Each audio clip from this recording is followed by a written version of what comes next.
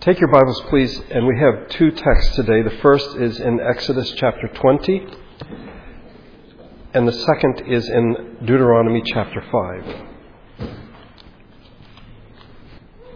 What I hope to do today is to bring to a close a series we've been doing on creation, a doctrine of creation. And I want to consider its connection with Christian worship.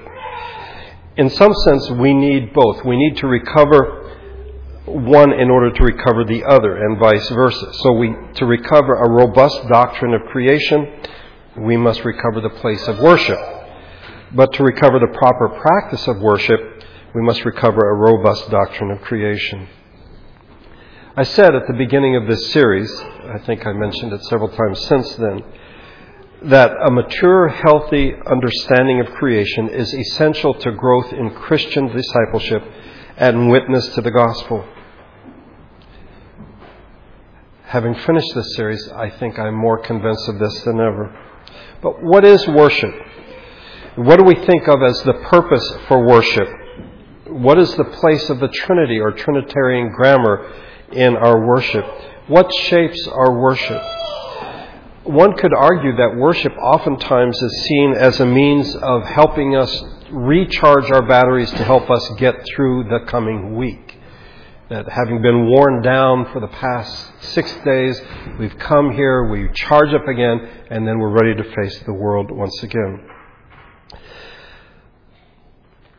We do this rather than seeing ourselves as participating in the redemption of creation or anticipating the end, the purpose of redemption of creation, that is the new creation. I think that it may in fact be that we look at things the way that they are, and we see worship as a way to help us manage, a way for us to survive in the world the way that it is. The reality is that the worship of the Father, the Son, and the Spirit should bring us into the most real world of God's redemption of creation. God is redeeming creation right now. I don't know that we think in those terms. We think of the world primarily as fallen, it's a mess, and God has saved us, and one day He's going to take us out of this mess. But in the meantime, we just sort of need to keep our heads above water. Instead of seeing God as changing the world, transforming the world, and changing us as well, so that our lives are to be continually transformed. When we gather to praise God the Father, the Son, and the Spirit, to give thanks for creation and redemption, we should find at least some of the following. That we are submitting our lives in the fallen world to the story of God's redeeming of creation. We're not saying simply, this is the way things are and we just have to deal with it, but rather we submit our lives to God's story of redemption. It should also be that we focus our lives as a community of God's presence. We saw this when we looked at the Beatitude, blessed are the meek, that meekness should characterize a person who could in fact dominate all others by his or her insight, knowledge, or communication skills, but in fact holds back so that the community itself, God's people, the disciple, if you wish, community, the followers of Jesus, will in fact grow together. Each one's gifts will be able to flourish, and the community as a whole will grow. It should also be that we would encourage each other to patience. And in our praying, we pray two prayers. You may remember earlier in the series. The first is the lament, "How long, O Lord?" from Psalm 13. This prayer reminds us that, yes, in fact, we do live in a fallen world. We're not ignoring that. We're not trying to escape it. But it forces us to direct our fears, our doubts, our struggles, the frenzy in our lives toward the one who is in fact the Creator. So when in fact we cry out to God, there may in fact be the sense of impatience and of what's going on.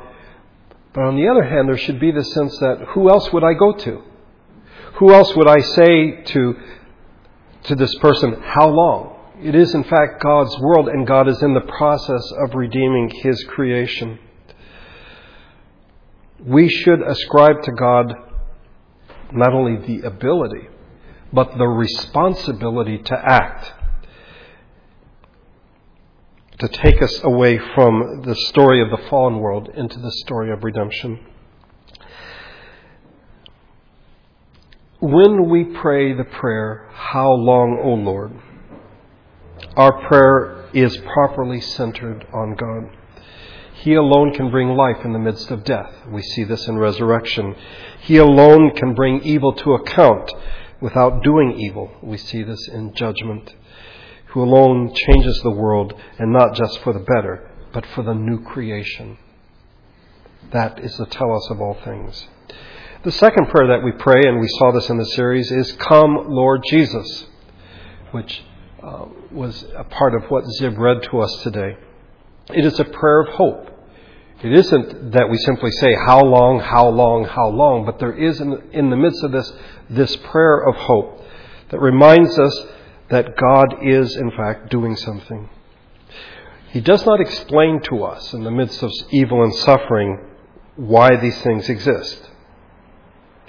And we don't always see how they're going to end up. In fact, we may die before we see evil judged or evil people judged. But in our prayer, in our worship, we pray, "Come, Lord Jesus," in the same way that He taught us to pray, "Your kingdom come, your will be done on earth as it is in heaven." And what this teaches us is that the redeeming of creation does not arise from creation. It isn't something that is built into the system. It is God, the Creator, who is redeeming His creation. We should also in our worship be renewed in Sabbath rest. We should be restored by the hope of the resurrection, recaptured by the story of the redemption of creation, and reoriented toward the new creation, which we may have forgotten in the days that have preceded. Transformed by these practices, we now begin to become, as God wants us to be, the people of His kingdom. There's several things I want us to consider today with regard to worship. The first is Sabbath. When we gather to worship, we continue the keeping of the Sabbath. It reflects the Genesis story of creation. But we also hear it in the Ten Commandments. Now, the two passages that I want us to look at, if you know the Old Testament at all, are the two different versions of the Ten Commandments. The first is found in Exodus chapter 20. And I just want to read the fourth commandment, which begins in verse number 8. It has to do with the Sabbath. Just a side note, parenthesis. Of the Ten Commandments, the Sabbath commandment in both versions is by far the longest commandment. And that should say something to us. But it is worth noting, and we'll see this in a minute, that what Moses writes in Exodus 20 is not exactly what he writes in Deuteronomy chapter 5. Look, if you would, in Exodus 20, beginning in verse number 8. "Remember the Sabbath day by keeping it holy. 6 days you shall labor and do all your work, but the seventh day is a Sabbath to the Lord your God. On it you shall not work, or you shall not do any work, neither you nor your son or daughter, nor your manservant or maidservant, nor your animals, nor the alien within your gates. For in 6 days the Lord made the heavens and the earth, the sea and all that is in them, but He rested on the Sabbath day, or the seventh day. Therefore the Lord blessed the Sabbath day and made it holy." Here, the commandment of the Sabbath rests on the creation week. That is to say, God created the world in 6 days, and on the seventh He rested. I think this expression, "God rested," has thrown a lot of people over the years. I think what it means is, at least a part of it, is that God, having completed that aspect of creation, then in a sense entered into His creation. It is His dwelling. It is the universe that He has made. It is His work. Because we find in John chapter 6, as Jesus tells those listening to Him, "My Father's been working up to this very day." God continues to work. But after 6 days, the creation is there. And in a sense, God has entered into it. It is His creation, and He is beginning the work of taking it from where it is to where He wants it to be, which will ultimately be the new creation. And we've seen this in this series, that when God finished creating the world wasn't finished as such. It's not end of story. It is merely the beginning. And when God created Adam and Eve and put them in the garden, that was only a beginning. There they were to learn obedience. There they were to grow. They were to mature. And when they reached a certain point, then they could go out, they and their descendants, and go out into the world and subdue it.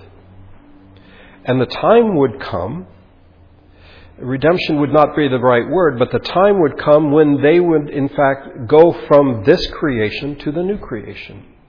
But as we know, Eve sinned, Adam joined her in her sin, and the creation was sort of knocked off track till Jesus came into the world to put it back on track to lead us to the new creation. Now look, if you would, in Deuteronomy chapter 5, our second text, Deuteronomy chapter 5. And Deuteronomy literally is the second law. Here, near the end of his life, near the end of 40 years of being in the wilderness, Moses retells, because it's now a new generation that has emerged, that has arisen, and he retells the story. And here in chapter 5, we have the Ten Commandments given once again. It begins in verse number 12. Observe the Sabbath day by keeping it holy, as the Lord your God has commanded you. 6 days you shall labor and do all your work, but the seventh day is a Sabbath to the Lord your God. On it you shall not do any work, neither you nor your son or daughter, nor your manservant or maidservant, nor your ox, your donkey, or any of your animals, nor the alien within your gates, so that your manservant and maidservant may rest as you do. Remember that you were slaves in Egypt, and that the Lord your God brought you out of there with a mighty hand and an outstretched arm. Therefore the Lord your God has commanded you to observe the Sabbath day.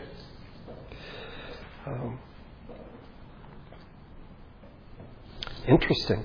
I would remind you of what we saw earlier in this series, that as far as we know, the people of God do not know about creation, the story of creation, until they get to Sinai. It is when Moses begins to write down what we call Torah or the Pentateuch that the story of creation is told to God's people. So creation is told in the midst of redemption. That is the context. Moses says to the people of Israel, God has saved you. He has redeemed you out of slavery. Now let me tell you the story of how this all began. And he tells them the story of creation. In Exodus 20, the basis of Sabbath is creation. In Deuteronomy chapter 5, the basis of Sabbath is redemption. Because God redeemed you out of Egypt. Remember, you used to be slaves. And the basis of Sabbath is, in fact, redemption. When we compare the two versions of the fourth commandment, we should recognize and learn that Sabbath not only roots us in the recognition of God's work of creation as gift and blessing, which it certainly does, but it also resists. It subverts. It overthrows the claims, the powers in our lives. See, the Ten Commandments were given to people who had for 4 centuries been enslaved. They were used to somebody else having power over them. They were used to someone telling them, you must work X number of days, this is what you're going to do. Now, in this fourth commandment, God says, I have redeemed you, I have freed you, I have liberated you. Trust me, 1 day a week, you are not to work. You are, in fact, to rest in God. To know, in fact, that we can take a day off. In a world of competition, survival of the fittest, we may think we cannot afford, we cannot risk such a thing. But the version that we find in Deuteronomy, the version that rests in the Exodus, teaches us that in the midst of possible enslavement to other powers, we are called to trust God. We are called to rest in God. And if we hear and practice well the call to Sabbath, it will call to mind and teach us the patience and the meekness that we have seen earlier in this series. And we will hear the words of Jesus, "Blessed are the meek."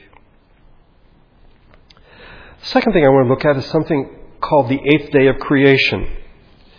As followers of Jesus, we are to keep the Sabbath and worship on the first day of the week. It is our participation in the resurrection of Jesus. That's why we meet on Sunday.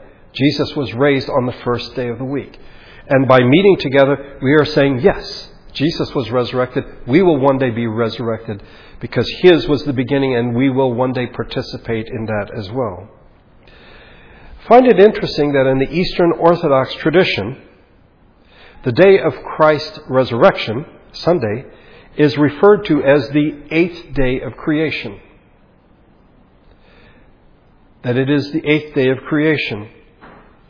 And in this, by saying this, we are bearing witness to the reality that Christ's resurrection is in the midst, it is in the work of creation. The resurrection isn't something that happened in this ethereal thing that has no connection to this reality.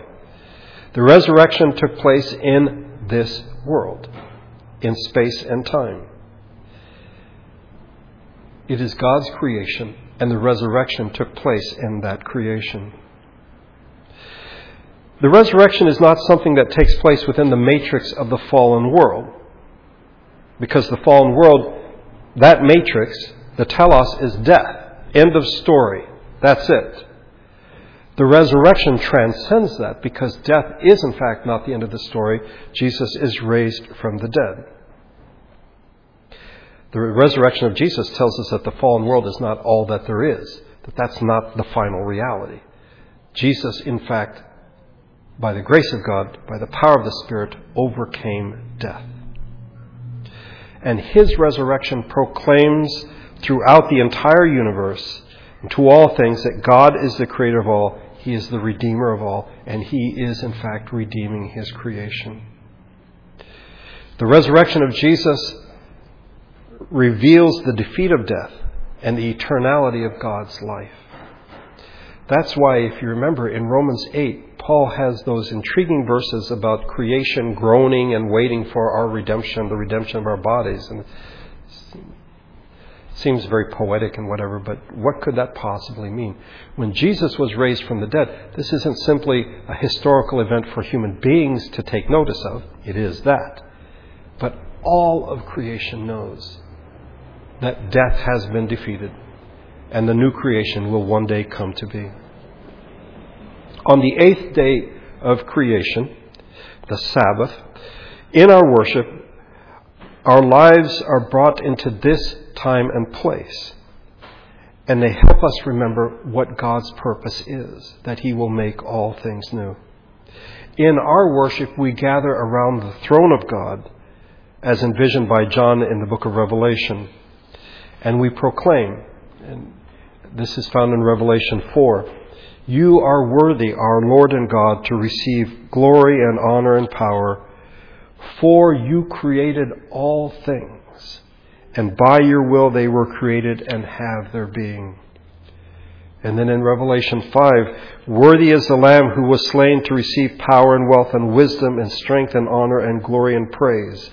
Then I heard every creature in heaven and on earth and under the earth and on the sea and all that is in them singing, 'To Him who sits on the throne and to the Lamb be praise and honor and glory and power forever and ever.'" In our worship, we declare that all things are made by Him, through Him, and for Him.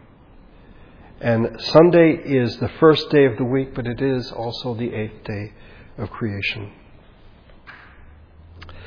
What is the ethos of creation for worship? I mean, when we get together, what is it that motivates us? What is it that drives us? Sabbath worship draws us into life of a new creation, and it forms us in that new life. We live in a fallen world that is marked by death. No one needs to tell us that. But in worship, we begin to perceive the way in which the fallen world shapes our lives. It, in fact, seeks to control our lives. And I found it interesting in the past year. as different men have spoken in the church, they've pointed out how that the culture around us seeks to point us in a particular direction. It tries to shape us or reshape us into something contrary to what God intends. In worship, when we gather together in public worship, it brings us into the reality of the good news. And it isn't that, we get to hear the gospel, but we become a part of the gospel. It teaches us how we are to live as a disciple community. It makes us into a people whose life together bear witness to the way of life in the new creation. This begins as we are called by God to worship. We need to remember life begins with God, not with us. And the reality of worshiping the Father, the Son, and the Spirit is the work of these three, their life in us and among us. Life is a gift from God. It's not an achievement of human beings. And this is the case with worship as well. Worship is not the work of human hands, human will. It is not energized by human initiative. When we come to recognize that it is in fact God's gift, God is the one who is calling us, He is the one gathering us to worship, then praise will not be so difficult. It in fact will become, I don't want to say automatic, but it will seem quite natural. Because God has called us, God has given us life, praise should be the natural response. As opposed to saying, I got to go to church today, I've got to go worship, as though the initiative rested with us. Instead, we see that God calls us. And with others we sing, we cry out, we did earlier in our first hymn, Holy, holy, holy is the Lord of hosts, the whole earth is full of His glory. We find this, by the way, in Isaiah chapter 6, Isaiah's vision in the temple. But we also hear it in Revelation chapter 4. As the creatures are gathered around the throne of God. Holy, holy, holy is the Lord God Almighty, who was and is to come. Confession teaches us that we, along with everything else in creation, are dependent upon God. And everything in God's creation teaches us. We learn from them because we see that God, in fact, has created them. When we come before God to see and to confess His holiness, we are immediately confronted, as Isaiah was, by the reality of our unholiness. When we come into the presence of perfection, then we are made quite aware of our sinfulness. You see, apart from the Lord Jesus Christ, we are citizens of a fallen world, and we are slaves to death and fear. That's what it means to be a citizen of this planet in a fallen world. And as citizens, we treat things as if they were the source of life, forgetting, in fact, that God is the creator and God is the source of life. If we buy into that lie, as so many have, we will follow and trust created things that cannot give life. But when we worship God, when we confess that He is holy and we confess that we are not holy, we see that we are sinners and we confess our sins as we did earlier today. We declare that God is righteous and we give thanks to God. And why do we give thanks to God? Because if in fact we are left as citizens of the fallen world, then death is seemingly the telos. That's all that it's about. We have no vision of things beyond that. But in worship, we come to see that God is redeeming His world and His people as well. That God has given us good gifts. He has given us everything that we need for life. Prior to this confession, and perhaps even today, prior to confessing that God is the source of all things, we might think of death as the final horizon. That's it. That's the end of the line for us. We might think that that's all that there is. But if we come and worship God and give thanks, above all, we give thanks for the gift of life, then we are ready to hear the good news of Jesus Christ.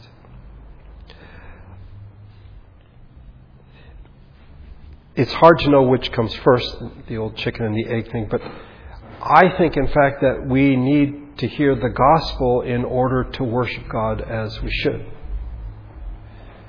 And having worshiped God, then we are prepared to hear the good news once again in a new way. Otherwise, if we don't hear the gospel first, and we simply come together and we worship God, I'll put worship in quotation marks, then in fact what we're doing is we're simply assimilating the words. We're using the God words, if you wish, the power words, the Christian words. And we hear them in the context of a fallen world. And we hear them merely as tools for survival in this fallen world, to help me get through today and tomorrow and the day after that. But if in fact we hear the good news first,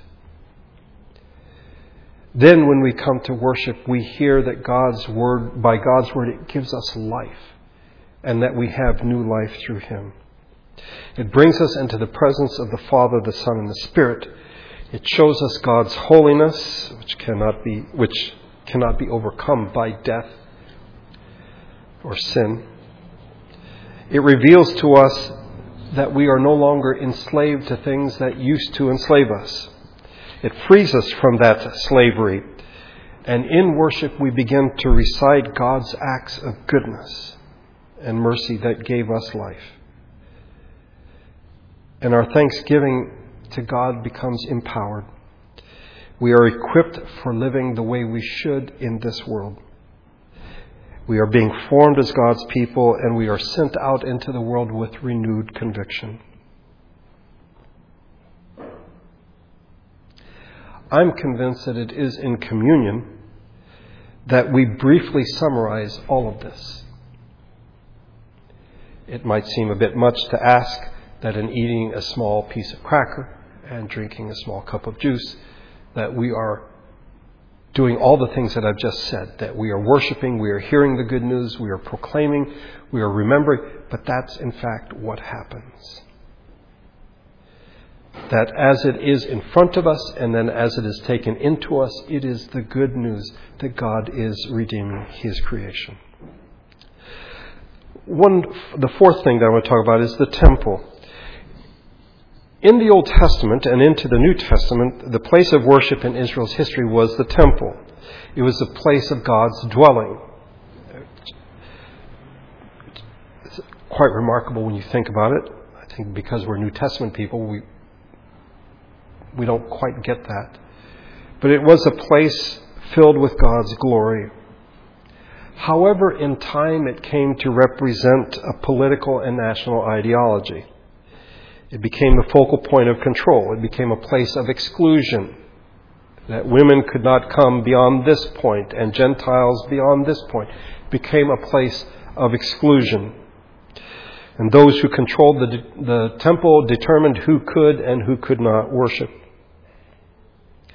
By the way, entry into the worship of God also signified those who had access to God's blessing in their life. And as much to say, those who control the temple, sorry, you folks out there, you are not worthy of God's grace or God's blessing. We just want you to sort of keep your distance, if you would please.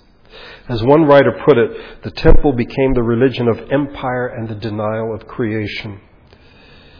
What we find in the temple is, I fear that we find in the church today as well, is the desire to control in the way of the world, to exercise power within the horizon of the fallen world and the rule of death. That is, to play by the rules of this fallen world and somehow maintain or achieve a certain level of power. In the process, it became a religion that served death. It did not give witness to the life that God gives creation. And so when Jesus came into the world, He challenged temple religion and He contested the rule of death. as best we can tell, there are at least 2 times when Jesus cleansed the temple. One was at the beginning of his earthly ministry, one was near the end. The first one is found in John chapter 2. And now I think it becomes a bit clear, because after he drives out the money changer, he's asked, "By what authority do you do these things?" And Jesus answered them, "Destroy this temple, and I will raise it again in 3 days." Which seemed rather strange, because they said, "Listen, they've been working on this temple for 46 years, and you're going to rebuild it in 3 days." What we find, however, is Jesus is saying, this is not the temple. That this temple is a place, an ideology that represents an ideology of empire. It will, in fact, be exposed and defeated in the resurrection of Jesus' body. That is the true temple, the presence of God with His people, the glory of God with His people. The good news, as Jesus proclaims it, is that the story of redemption is a story in which life, not death, rules, in which the end of things, the purpose of things, is a new creation, not the rearranging of power in a fallen world. Those who are enslaved to the fallen world and the rule of death hear the good news as blasphemy. We should not be surprised that people wanted to kill Jesus, because what they hear from Him is blasphemy, because they have bought into the system of this world, of death. A temple that is driven by the ideology of empire. One of the things that's almost bizarre is when you study the Sadducees. The Sadducees were the closest thing you could be to being an atheist and being a religious person. Did not believe in the immortality of the soul, did not believe in angels. They believed in power. And the Romans gave them the power, and they were quite content to have it. And so when Jesus comes along and speaks of such things, they hear it as blasphemy. And the days come when the people cry out, "Crucify Him." It is life, not death, that rules. How easily we forget that. We read of the New Jerusalem in Revelation 21. "I did not see a temple in the city," John writes, "because the Lord God Almighty and the Lamb are its temple. The city does not need the sun or the moon to shine on it, for the glory of God gives it its light, and the Lamb is its lamp. The nations will walk by its light, and the kings of the earth will bring their splendor into it. On no day will its gates ever be shut, for there will be no night there. The glory and honor of the nations will be brought into it." This is life. This is the new creation.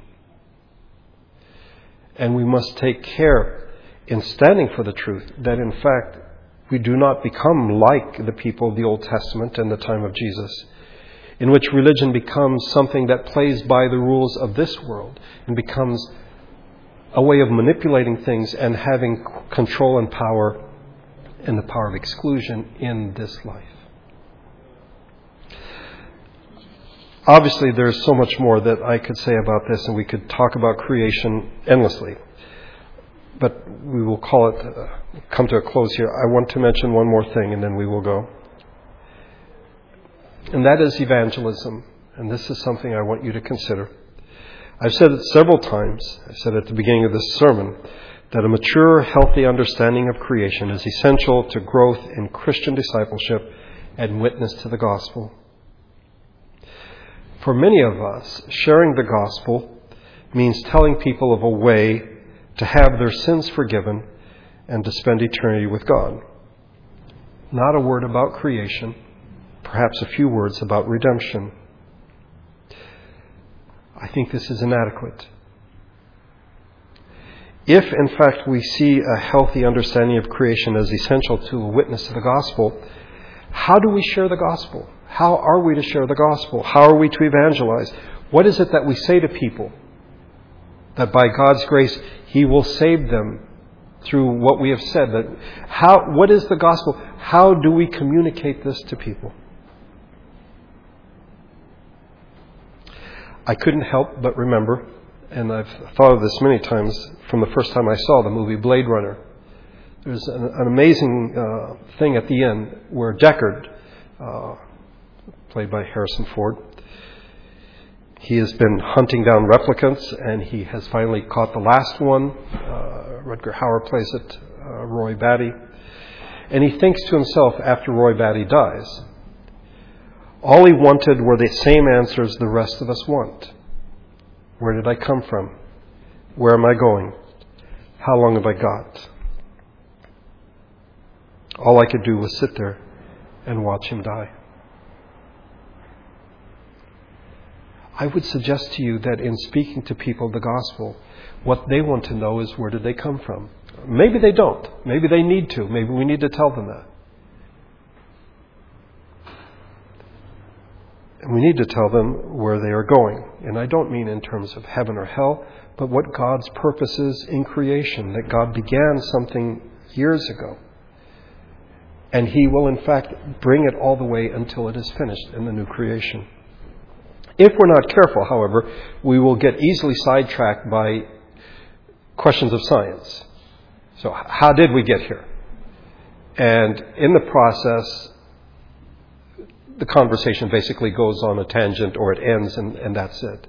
I would suggest to you that what we need to speak to people about, what we need to speak about is what God intends for His creation. That God is redeeming all of His creation. The question, where are we going, is the question we need to try to answer for people. And that answer should not simply be, well, after death you get your ticket punched and you get to go to heaven and float on clouds and play harps and things like that. But to rather see it in terms of creation. A new heaven and a new earth. That's what God intends. I would suggest to you that the beginning point in our conversation of the gospel is creation and redemption. Where did I come from? Creation. Where am I going? The new creation. If you think about it, the church has done a very poor job over the last century of communicating the good news. Because, in fact, what it has done is seen things in the light of a fallen world, not in terms of redemption. In many ways, the church has bought into death as the telos as well. We have a magical trick that will get you over death into something else. But we bought into that idea of death, rather than seeing that God began something, and He, in fact, is still working on it. He's working on us. And He will bring us to the new creation. And we should call our friends and the people we know. Join in God's program. God wants to redeem you. He's redeeming all of His creation. Don't buy into the culture of death. But come to the God of all life. Let's pray together.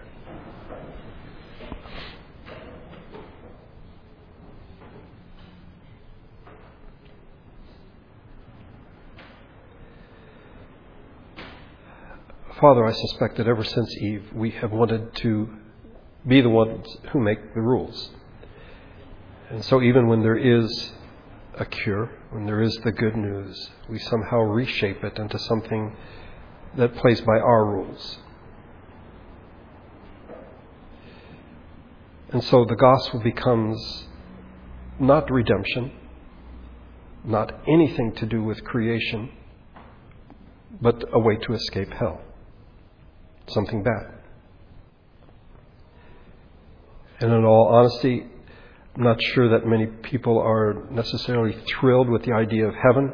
They just are glad to not be going to hell.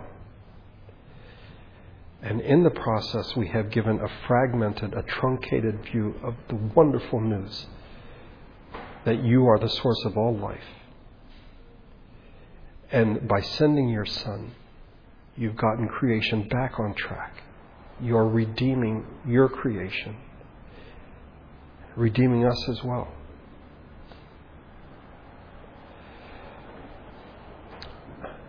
This is a lot to think about, a lot to take in. By your Spirit, may we think on these things. And as we speak to people, And perhaps we haven't in some time because we're so put off by the approaches that we hear from so many Christians. But as we share the good news, may we think in terms of your creation and your redeeming your creation, and that there will be a new heaven and a new earth. Your people will be with you. Creation itself seems to know far better than we do that this is going to happen. It is groaning. It is waiting eagerly for this. By your Spirit, help us to see these things. And may our worship of you be informed and shaped by these realities. I thank you that we could gather today, that you have gathered us to worship you. And again, on this week of Thanksgiving, may we take the time to think through all that you have done for us. For those that are traveling, that you would bring them back to us safely. Now we ask that your Spirit and your grace would go with us as we leave this place. We pray this in Jesus' name. Amen.